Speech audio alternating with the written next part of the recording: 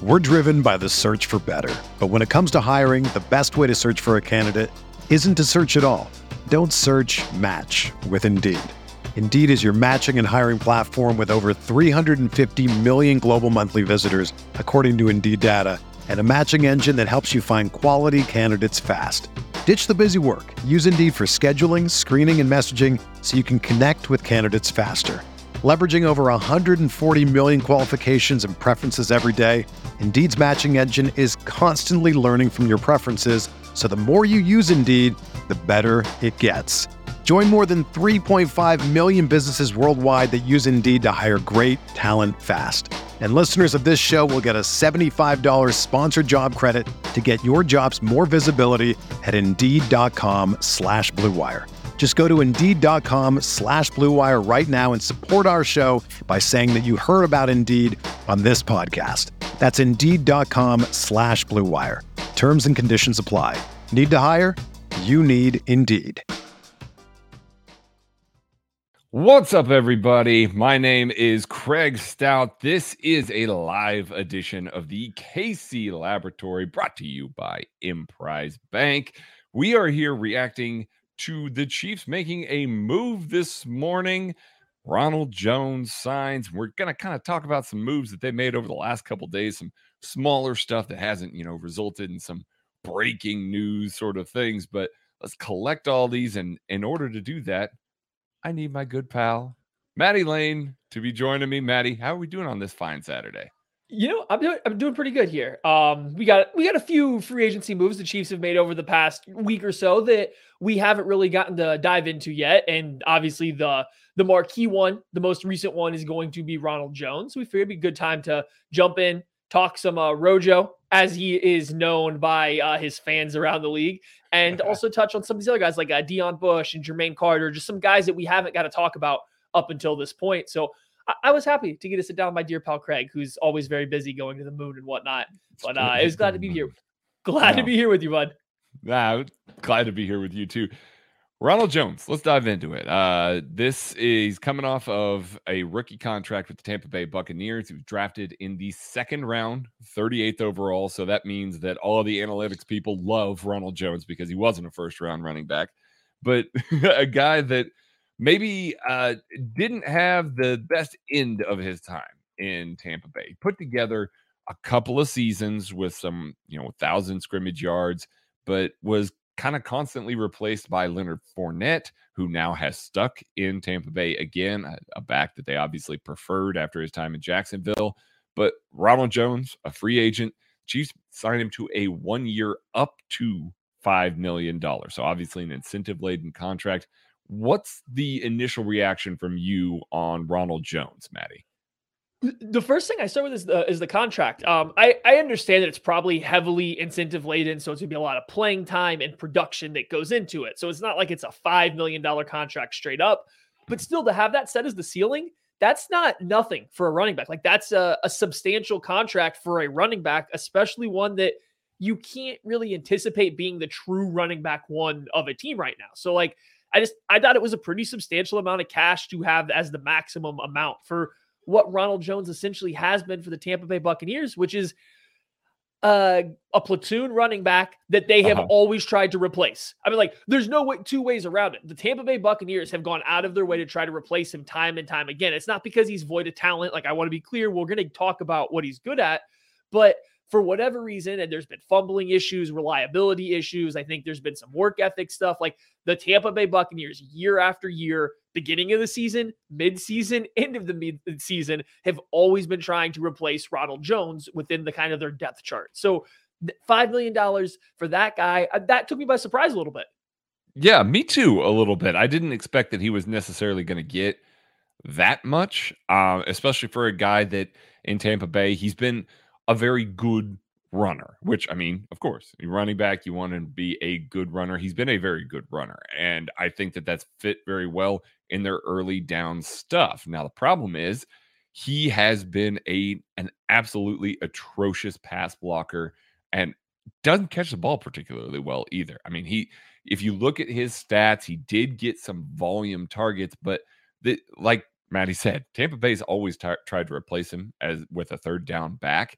And if you've been following along with us for very long here, when the Chiefs were playing the Bucks in the Super Bowl, my strategy for Steve Spagnuolo was send the house when Rojo's on the field because he can't pick up blitzes. And as a guy that's kind of rotating with Clyde Edwards-Helaire and, trying to fit into that backfield, it doesn't solve your third down problem. Now, maybe Clyde Edwards-Helaire becomes more of your third down back. Maybe they still address that with a third down back. But as an early down guy, I really like the signing. It's just when you get into the passing game a little bit more, I just don't know that he's going to offer much there. I don't know if you saw the same thing, Maddie. I'm going back and reviewing the film as we speak. So, did you see a similar sort of ordeal there? Oh, yeah. I think a tricky part with Ronald Jones was a lot of people loved him coming out of college, coming out of USC, and he had the whole aesthetic that reminded everybody of Jamal Charles. Dreads are coming out. He looked like Jamal Charles while he was playing at USC, and so he started getting these comps to Charles, and I personally never saw it. Like, I never saw him as that player, but then he gets the NFL, and I think it became pretty clear that's not the type of player he is. So, we'll start with the good. Early down guy. He's a physical runner. He's a super physical runner. He will get downhill in a hurry. I think he has pretty good vision. He does a good job of locating the correct gap, setting some linebackers up so he can get to the correct gap. And then when he wants to get downhill, he puts his foot on the ground and he runs downhill. You're not going to chop him down with light contact to the hip, to the knee. You do have to actually square him up and bring him down. So he's a physical downhill between the tackle runner. And guess what? That's where Tampa Bay found a lot of success with him. Like, during his 2 years where he had a lot of success, he predominantly ran gap schemes. Like, he had a pretty good rushing year in 2019 as kind of like this on again, off again runner, averaging, just over 4 yards per attempt. But when he really had a good season was in 2020 as a rusher, averaged almost 5 yards per rush. He ran almost predominantly gap stuff. They ran a lot of duo, or they would mix in some inside zone, some power, downhill runner, man, gap blocking schemes. So you can see where that makes sense for the Chiefs, where they're going. On early downs, you can see how Ronald Jones makes sense. I'm just with Craig, though. You can't do much with him on third downs. Like, is there anything besides putting him on the bench on third downs you can see for his usage?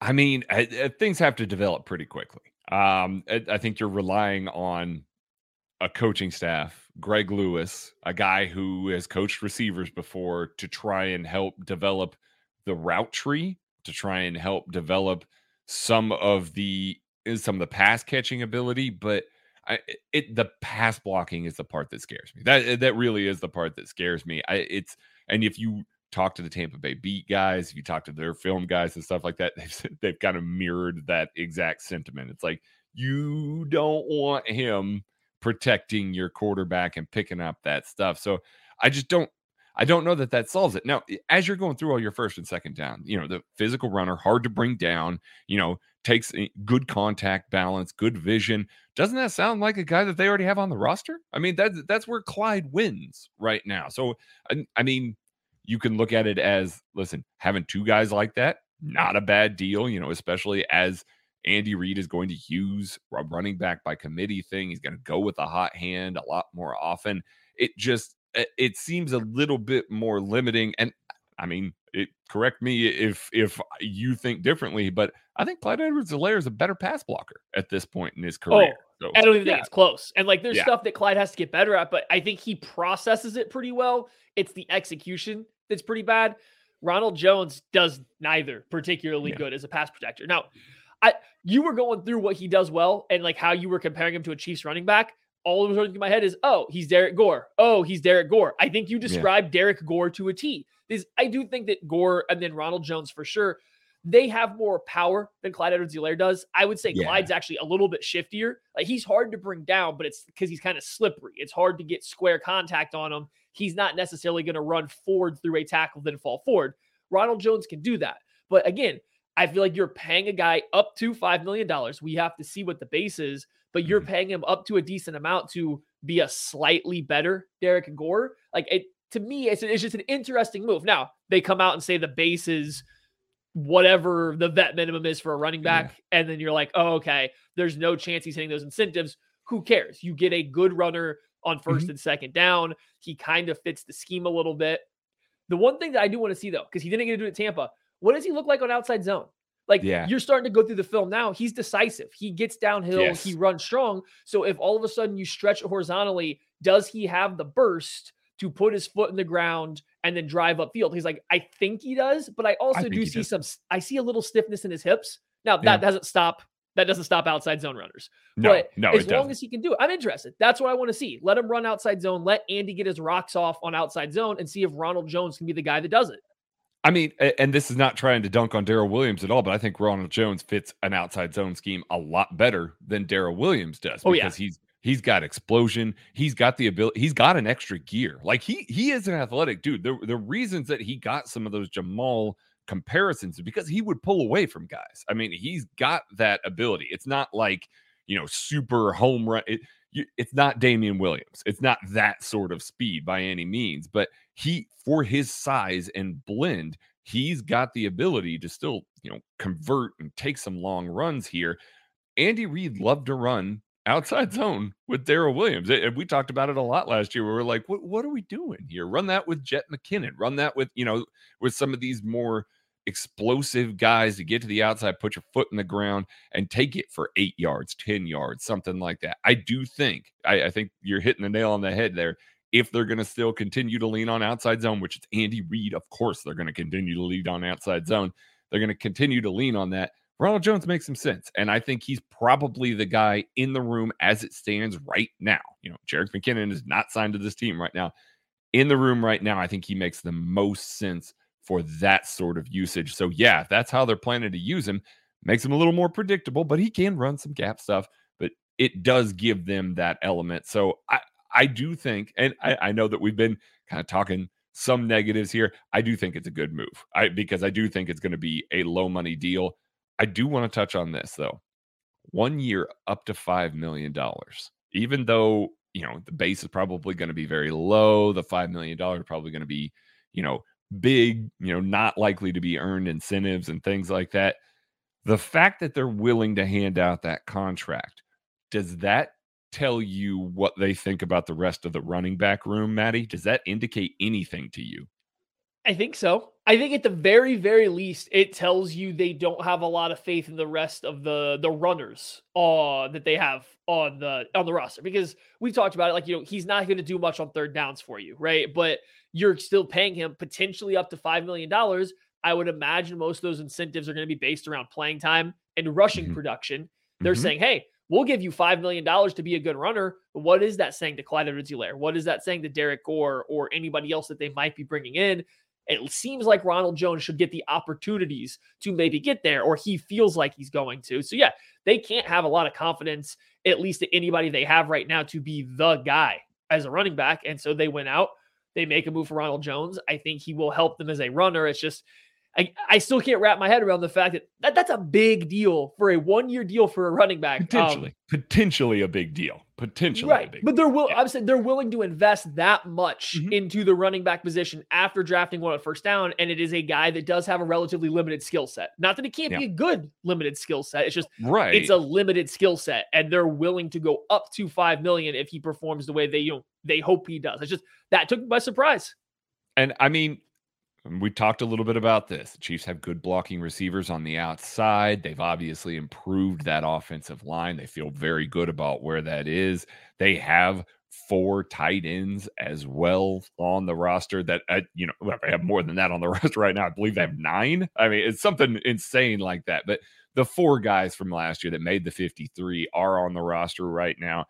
It wouldn't surprise me if the Chiefs are going to lean on some of that a little bit more. And if that's the case, investing that kind of money in a running back with putting incentives on it, I get it. I know that we don't want to take the ball out of Patrick Mahomes' hands, but I get it, and it might give you a little bit more there. So let's move on to somebody else. Wait, are we good on Ronald Jones? Highly valued positions around the NFL. Positions. Chiefs signed Jermaine Carter Jr. to a 1 year deal. He is a 6'1", 225-pound linebacker, a little bit lighter guy. Last year, he played. He's been playing for Carolina for the past 4 years. Rookie deal, 5th round pick. played Mike linebacker for this team and started all 17 games in 2021. Now, they didn't really have a Mike linebacker on their roster that they really trusted, but he did play all 17 games there. A lighter guy. What are your initial reactions to Jermaine Carter and what it means for the depth chart in the linebacker room for the Chiefs? So, okay. I live in North Carolina. I live in the state in which Jermaine Carter played in. I don't watch every Panthers game, but I see quite a few of them on the TV, hear quite a bit about it. I have had a very vague concept of who Jermaine Carter was, despite the fact that he started every game for them this past year. So, like, I think I started to start there. Like, that's what his impact from my view on what he did on the football field. You know, I watched a lot of Panthers games live, probably, you know, at least half of them of the year I watched live, hear about him all the time. Jermaine Carter wasn't a name that came up a lot. So then you go back and, you know, you flip through some film pretty quick. He's out there, he fills in snaps, but I don't think his impact is ever really that felt on the football field. You look at his size, his body frame, some of the stuff he does, honestly, and I think Craig kind of had the same general reaction after he watched him a little bit. It's Ben Niemann. The Chiefs signed a different version of Ben Niemann, a smaller linebacker that has the ability to play Mike. He has the IQ. He has the ability to be a little bit of a leader on the field and play Mike, but probably not a guy you want to put there. You'd rather have him playing as your weak side linebacker if he has to start. You'd rather him be a depth guy. Maybe since he can call plays, since he does have some level of functional athleticism, you can play him as your dime linebacker if you have to. Like, he pretty much is the Ben Niemann replacement 1-to-1. I mean, yeah, this one is, you know, every time the Chiefs sign a linebacker, does this mean that, you know, this guy's not back and all that? Like, I get it. And I understand the desire to replace it. This one actually makes some sense. Yeah. For all the reasons that Maddie said. The reason why Ben Niemann made sense to return to this team and why he still could return to this team is because he knows how to play every spot on the defense. He knows Spagnuolo's scheme, and he's a smart guy that can help call stuff. Jermaine Carter Jr. is a smart guy that can help call stuff, lighter, a little bit athletic guy. I mean, he just makes sense as your dime linebacker. Towards the end of last year, Nick Bolton was the guy that was rotating behind Ben Niemann as the dime linebacker. Now, he still could. He still could in 2022. We'll see how that goes. This gives you another option, gives you a little bit more insulation, maybe a little more coverage ability on that position right there. And then, yeah, in the base defense, you're probably not going to ask him to line up on the line of scrimmage and stack and shed as a 225-pound linebacker. So you're going to put him more as your will linebacker with Willie Gay as the Sam. Then you go to the nickel, and it's still going to be Nick Bolton and Willie Gay. I know I saw a lot of people, it's like, oh, no, is Willie not going to? No, it's still going to be Nick Bolton and Willie Gay. Bolton's going to be the Mike. Unquestionably, he's going to be the Mike. This just gives you another guy who can do it. So here's the other part of this, Maddie. Steve Spagnuolo doesn't like to shift his linebackers. So when there's motion on a play, you got a tight end that comes across the formation. The way that they have done it in the past is they will rotate the linebackers, just kind of shift off the line of scrimmage. So Willie Gay, if he was aligned on the line of scrimmage, the tight end goes away from him. He goes to the second level. And the guy that was opposite him, if that was Nick Bolton in the base, would come down and play the edge, you know, try and stack and shed as, you know, the de facto Sam with motion. You don't want that to happen with Jermaine Carter Jr. So does that give you any pause as a guy that might play some significant snaps in the base as it stands right now? A little bit. Like it's definitely an issue. It's definitely something the Chiefs will have to contend with. I will say they have dealt with Ben Niemann playing linebacker. They have dealt with some other guys that actually Ben Niemann's probably the only one that it really doesn't take on contact well. I think Nick Bolton's learning to, for as physical as he is. Ben Niemann improved with that last year. He did. Yeah. He did. I was going to say, like, Nick Bolton as physical as he is, that's not his strong suit right now, is taking on blocks. Mm-hmm. And so that's why I think if we talked about it last year, he kind of looked better as the Mike, where he was not having to take on as many direct blocks. He wasn't have to worry about guys climbing up on easy angles to get him as that backside linebacker. So yeah, I don't love the concept of a 225-pound linebacker playing in Steve Spagnuolo's system where he's not going to be protected a ton by the defensive line, especially playing outside linebacker. here's also the thing. I don't know if he's a starter.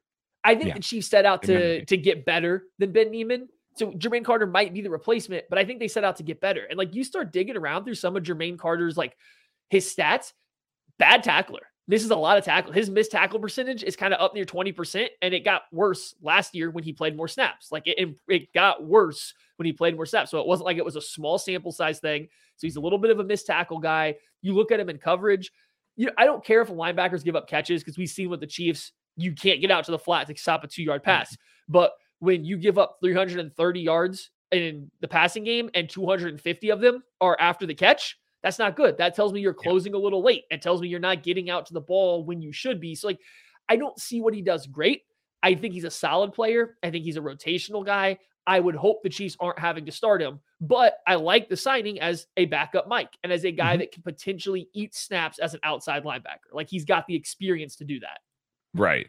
And I mean, we've heard rumors about, got Damian Wilson, Chiefs maybe being interested in him. Miles Jack, maybe the Chiefs being interested in him. Those are bigger guys, and those are guys that could have played the Sam. This is not necessarily that kind of move. Maybe just a special teams move. Maybe just a depth signing there. Either way, I don't think it's a bad move by any means. We're driven by the search for better. But when it comes to hiring, the best way to search for a candidate isn't to search at all. Don't search, match with Indeed. Indeed is your matching and hiring platform with over 350 million global monthly visitors, according to Indeed data, and a matching engine that helps you find quality candidates fast. Ditch the busy work. Use Indeed for scheduling, screening, and messaging so you can connect with candidates faster. Leveraging over 140 million qualifications and preferences every day, Indeed's matching engine is constantly learning from your preferences, so the more you use Indeed, the better it gets. Join more than 3.5 million businesses worldwide that use Indeed to hire great talent fast. And listeners of this show will get a $75 sponsored job credit to get your jobs more visibility at Indeed.com/Blue Wire. Just go to Indeed.com/Blue Wire right now and support our show by saying that you heard about Indeed on this podcast. That's Indeed.com/Blue Wire. Terms and conditions apply. Need to hire? You need Indeed. All right, let's move on to the best Twitter follow of any of the Chiefs' new signings here. Dion Bush, strong safety coming out of Chicago, played for the Bears last year. Never really a starter, mostly a special teams guy. Got a decent amount of snaps last year. I mean, as compared to some of the other ones, his second year playing over 40% of the defensive snaps. Most of the time it was 15% and under, but he's been with the Bears for the past 6 years now. So comes out, they cited him in free agency. What's your initial reaction to Dion Bush, Maddie? So yeah, the first thing is I kind of went and looked at how often he was playing. So as a rookie, he kind of saw a little bit of playing time, and I don't remember back what was going on with the Bears. What was that? 2016 probably. 16, yeah. Yeah, so I don't know what was going on with the safety room then. So maybe it was injuries. Maybe he earned like a third safety role, but then he didn't really play on defense much until this past season. And again, they're going through a lot of transition. So okay, he's a little bit of a part-time player. I don't even know if he's being predominantly a third safety, and especially, Vic Fangio's system, as they kind of kept similar stuff going on after that. Then you start to watch him. He's mostly playing deep. He's not playing in the box a lot, but I will say this, he's willing to step down into the box and come hit somebody. He will step down. He will come hit somebody. Not the biggest guy, but he's willing to come downhill. He can play some coverage. He's adequate coverage player that can play split field stuff. I think he has enough range to play single high if you were going to shade him over, a number one receiver. Like, he can cover the middle of the field. He's not getting to the boundary, but he can cover the middle of the field. So he's good at a little bit of everything. I don't know if he's particularly great at any area at playing safety. He's a good special teamer though. Mm-hmm. Really good special teamer. I see this more as a Dave Toub move. Like, I think that this is a prime Dave Toub move. I know that people have looked at this before the signing happened yesterday for Dan Sorensen going to the New Orleans Saints, and a bunch of Chiefs fans exhaled, hey, wear that damn ring proud, Dan. But they were looking at this. Is this the Dan replacement. I think it's more of like an Armani Watts style replacement, guy that's going to play the most special team snaps, does not preclude them from, going out and getting another safety, especially since Juan Thornhill is going to be out of contract next year. But a guy that I think is going to contribute in that fourth phase a lot. Like, I think he's going to play in every single aspect of that fourth phase. And then you feel okay with having him on your active roster, stepping in scenarios.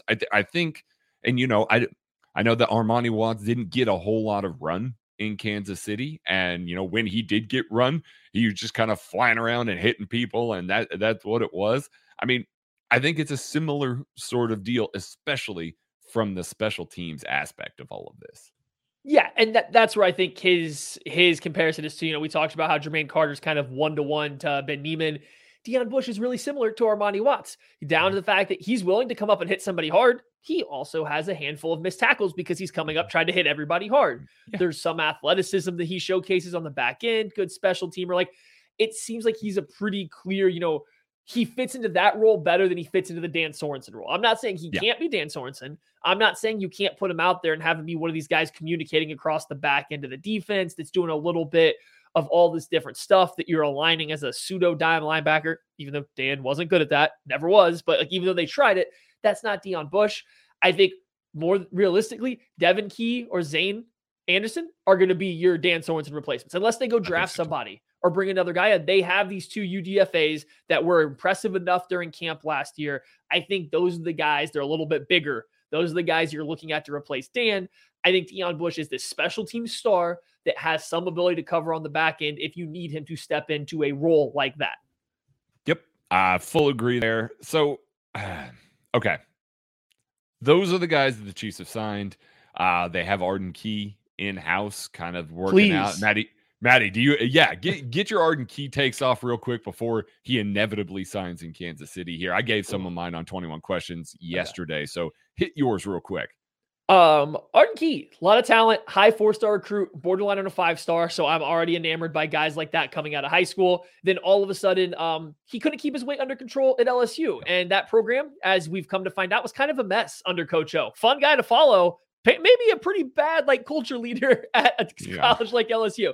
So he's bloated, he's skinny, he's bloated, he's skinny. Nobody knows what's going on. He struggles with the Raiders for a couple years, but then between 2019 and 2020, it seemed like a coach finally got to him. He's learned how to take care of his body. He started putting on good weight. And while he wasn't super productive for the Raiders, the pressure numbers started to come up. QB hits started to come up. And you could see he was developing. He gets out of the Vegas at that point in time, goes to San Francisco and has 6.5 sacks. Now, you watch some of them. They're not always the most impressive. It's a lot of loops, a lot of stunts, clean up stuff from being on a good defensive line. But you can't watch him and not see a guy that still has talent at 24 years old, that's probably playing around 260 to 265, if my eye is not deceiving me too much, with good length. Now all of a sudden you're talking about a guy that fits Steve Spagnuolo's profile, can play outside, can rush from the inside a little bit, like his absolute worst. The floor, you have a situational pass rusher on the interior, similar to a Turk Wharton style of guy. At best, you get this guy that can rotate in at defensive end and provide some athleticism and some potential. So it's a home run signing. I just don't know what his asking price will be, given he's got 8 visits, 8 visits under his belt now. I mean, and I imagine Joe Cullen is sitting in that room with them right now and hard selling. And I mean, we've seen Joe Cullen has developed some guys, has really kind of gotten some guys to take some strides. Obviously, that 49ers defensive line room and their coach are studs. They just churn dudes out. So you're hoping that he has taken something from San Francisco. You're hoping that Joe Cullen can help translate him to what Spagnuolo wants to do on the edge a little bit on first and second downs. And then, turn him loose next to Chris Jones on the interior. I think it makes sense. Does not solve defensive end. Does not solve it at all, but gives you a guy in the Okafor role, to kind of put that in perspective, that's probably going to have a little more juice. Not probably, has more juice than Alex Okafor on the interior. So it's a signing that I would like as well. Let's get to it. The rumor mill is swirling as we are recording this right now. Tweet from Aaron Wilson. Chiefs are in the market for a corner. They've displayed interest in veteran free agent Stephon Gilmore, who has been part of interest of Raiders, and potential trade for Giants James Bradberry, according to a league source. Chiefs and several NFL teams are interested in James Bradberry. We'll get into compensation. We'll get into that stuff in just a second. Adding a veteran corner, maybe on the downside of his career, on a short-term deal with the Chiefs' current CB room, Maddie. That move in a vacuum. Can you disagree with it, with the current CB room? No, I think you have to. You have to add a veteran guy that knows how to play the position, that can help mentor some of these younger guys. I mean, Snead and Fenton have been around, and Baker have been around for a little bit, but not that long. And outside that, I mean, your most tenured guy is going to be Justin Reed in his 5th year in the NFL. Mm-hmm. Like that's not a guy that's got a ton of experience, and he hasn't played corner. So yeah, bring in a veteran. I think with the way the Chiefs are approaching this offseason, though, make it a 1-year deal. It's a 1-year deal for these guys. You don't, or if it's, a 2-year deal with like no dead money or minimal dead money after one, then fine. But make it a 1-year deal. Don't lock yourself up in any way, shape, or form beyond 1 year to an older corner that might be on the, the precipice of falling off. Like corners fall off quickly, especially big, physical, long corners. They fall off even faster. Don't let Charvarius Ward go for whatever he got paid to bring in an older version of Charvarius Ward at the same price for more than 8 years. Yeah, that's the thing. Like, you really got to pay attention. Now we'll get into the compensation. You really got to pay attention to what it's going to cost. Because as it stands right now, if the Chiefs trade for James Bradberry is 29 years old. They trade a later round pick for him. We'll get into that in a second too, pit those against each other. It would be $13.4 million on essentially a 1-year deal for that. That is a lot of money for James Bradberry, a guy that I like. I really do. I have been a big fan of James Bradberry for a number of years, back when he was, playing out there and locking up Julio Jones on the outside. I really liked what he brought to the table as a physical guy, ball skills, length, intelligence, ability. I love the way that he plays in zone as well. I'm not so much a man, but love the way that he plays in zone as well. But I clearly took a step back last year for the Giants, like a massive step back for the Giants. So if you're betting on that, you are hoping that you're getting the guy that played in Carolina, not the guy that played in New York. So $13.4 million, if you're betting on that, is a lot of money. So that, and he's 29. So Brett Veach, we've seen what he does. He doesn't like to extend guys over 28. So it would probably just be on that deal. And that's the weirdest part about the rumors to me, is the Chiefs making this trade. Okay, like removing just trading for him for 1 year, 13.5, but like the concept of extending him so that cap hit isn't so bad, right? The concept of trading for Bradberry, extending him for a 3-year deal so the cap hit isn't so bad. One, the Chiefs don't do that. They don't pay people at that age. I mean, we're sitting here in a year where they're, letting Tyrann Mathieu walk. They're letting these guys walk as they hit that age. They're not playing in the free agent market on guys that are at that age. And we're talking about trading for a corner who's already shown the potential signs of a decline, that's getting to that age at a position that does fall off pretty quickly.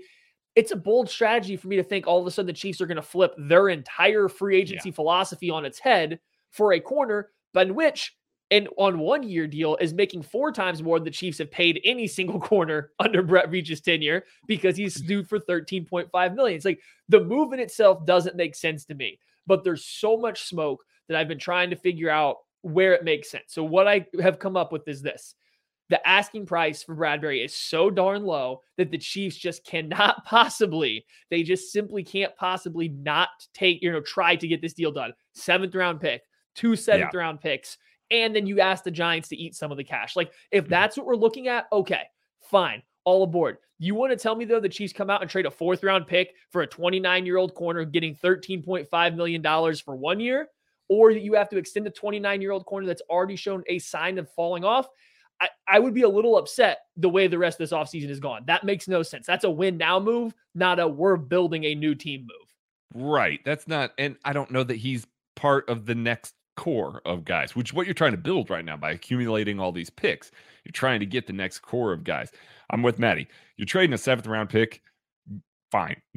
That's fine. Yeah, I know everybody's pointing to Brett Veach and what he's done in day 3 of the draft and all that. It's a 7th round pick. A lot of those guys just don't make rosters. So if you're trading that for James Bradberry, the $13.4 million is a lot. It's a lot to take on, but I can see how it is.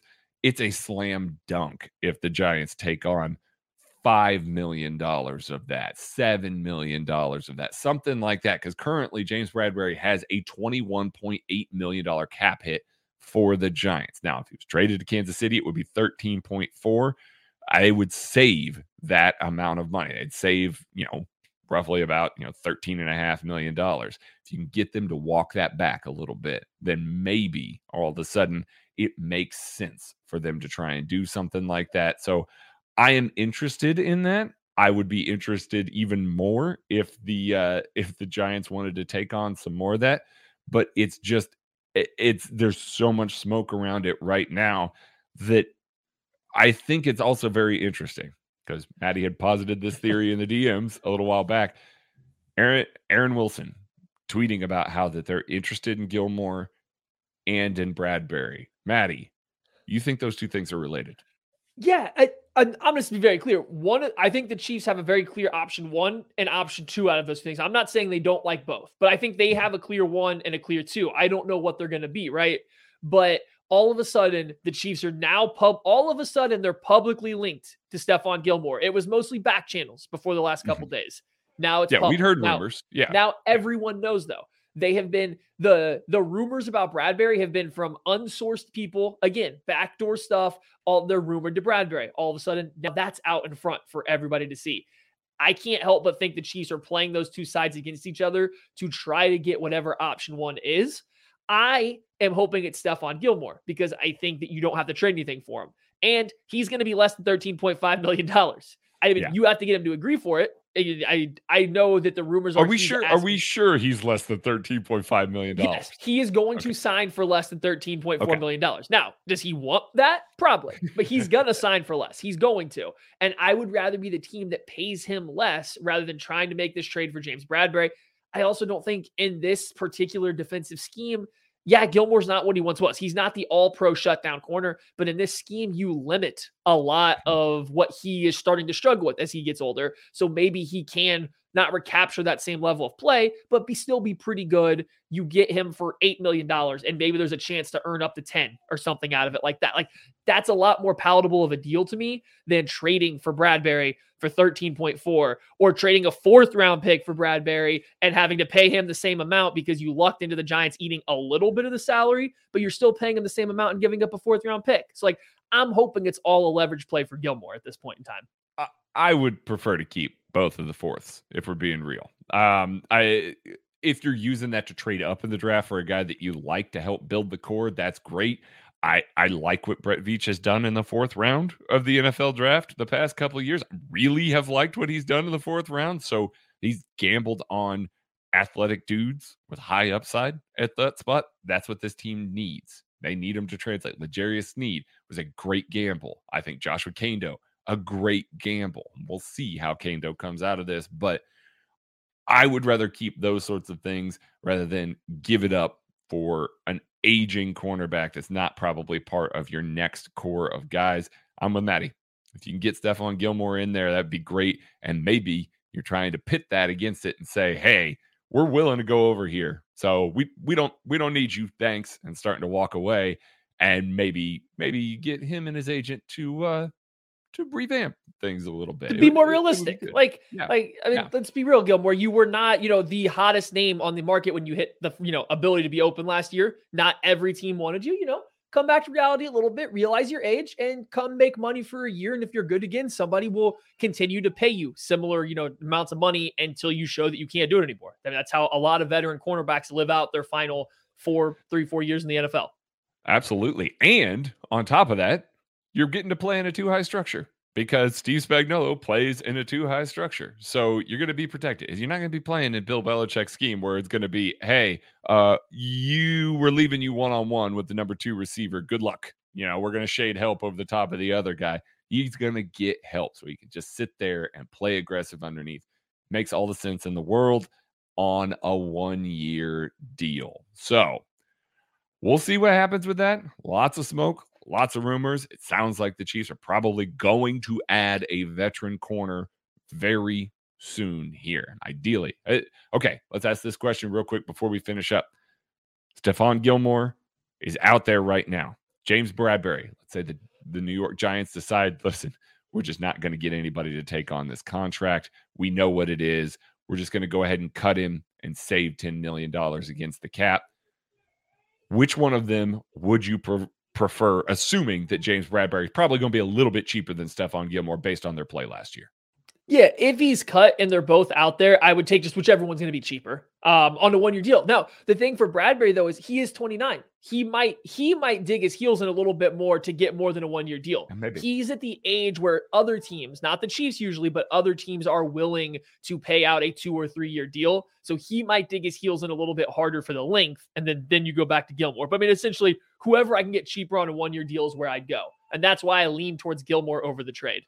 Yeah. Yep, I'm with it. All right, that is going to do it for this live edition reacting to Ronald Jones and a lot of other Chiefs moves and news that have occurred over the last 3 or 4 days.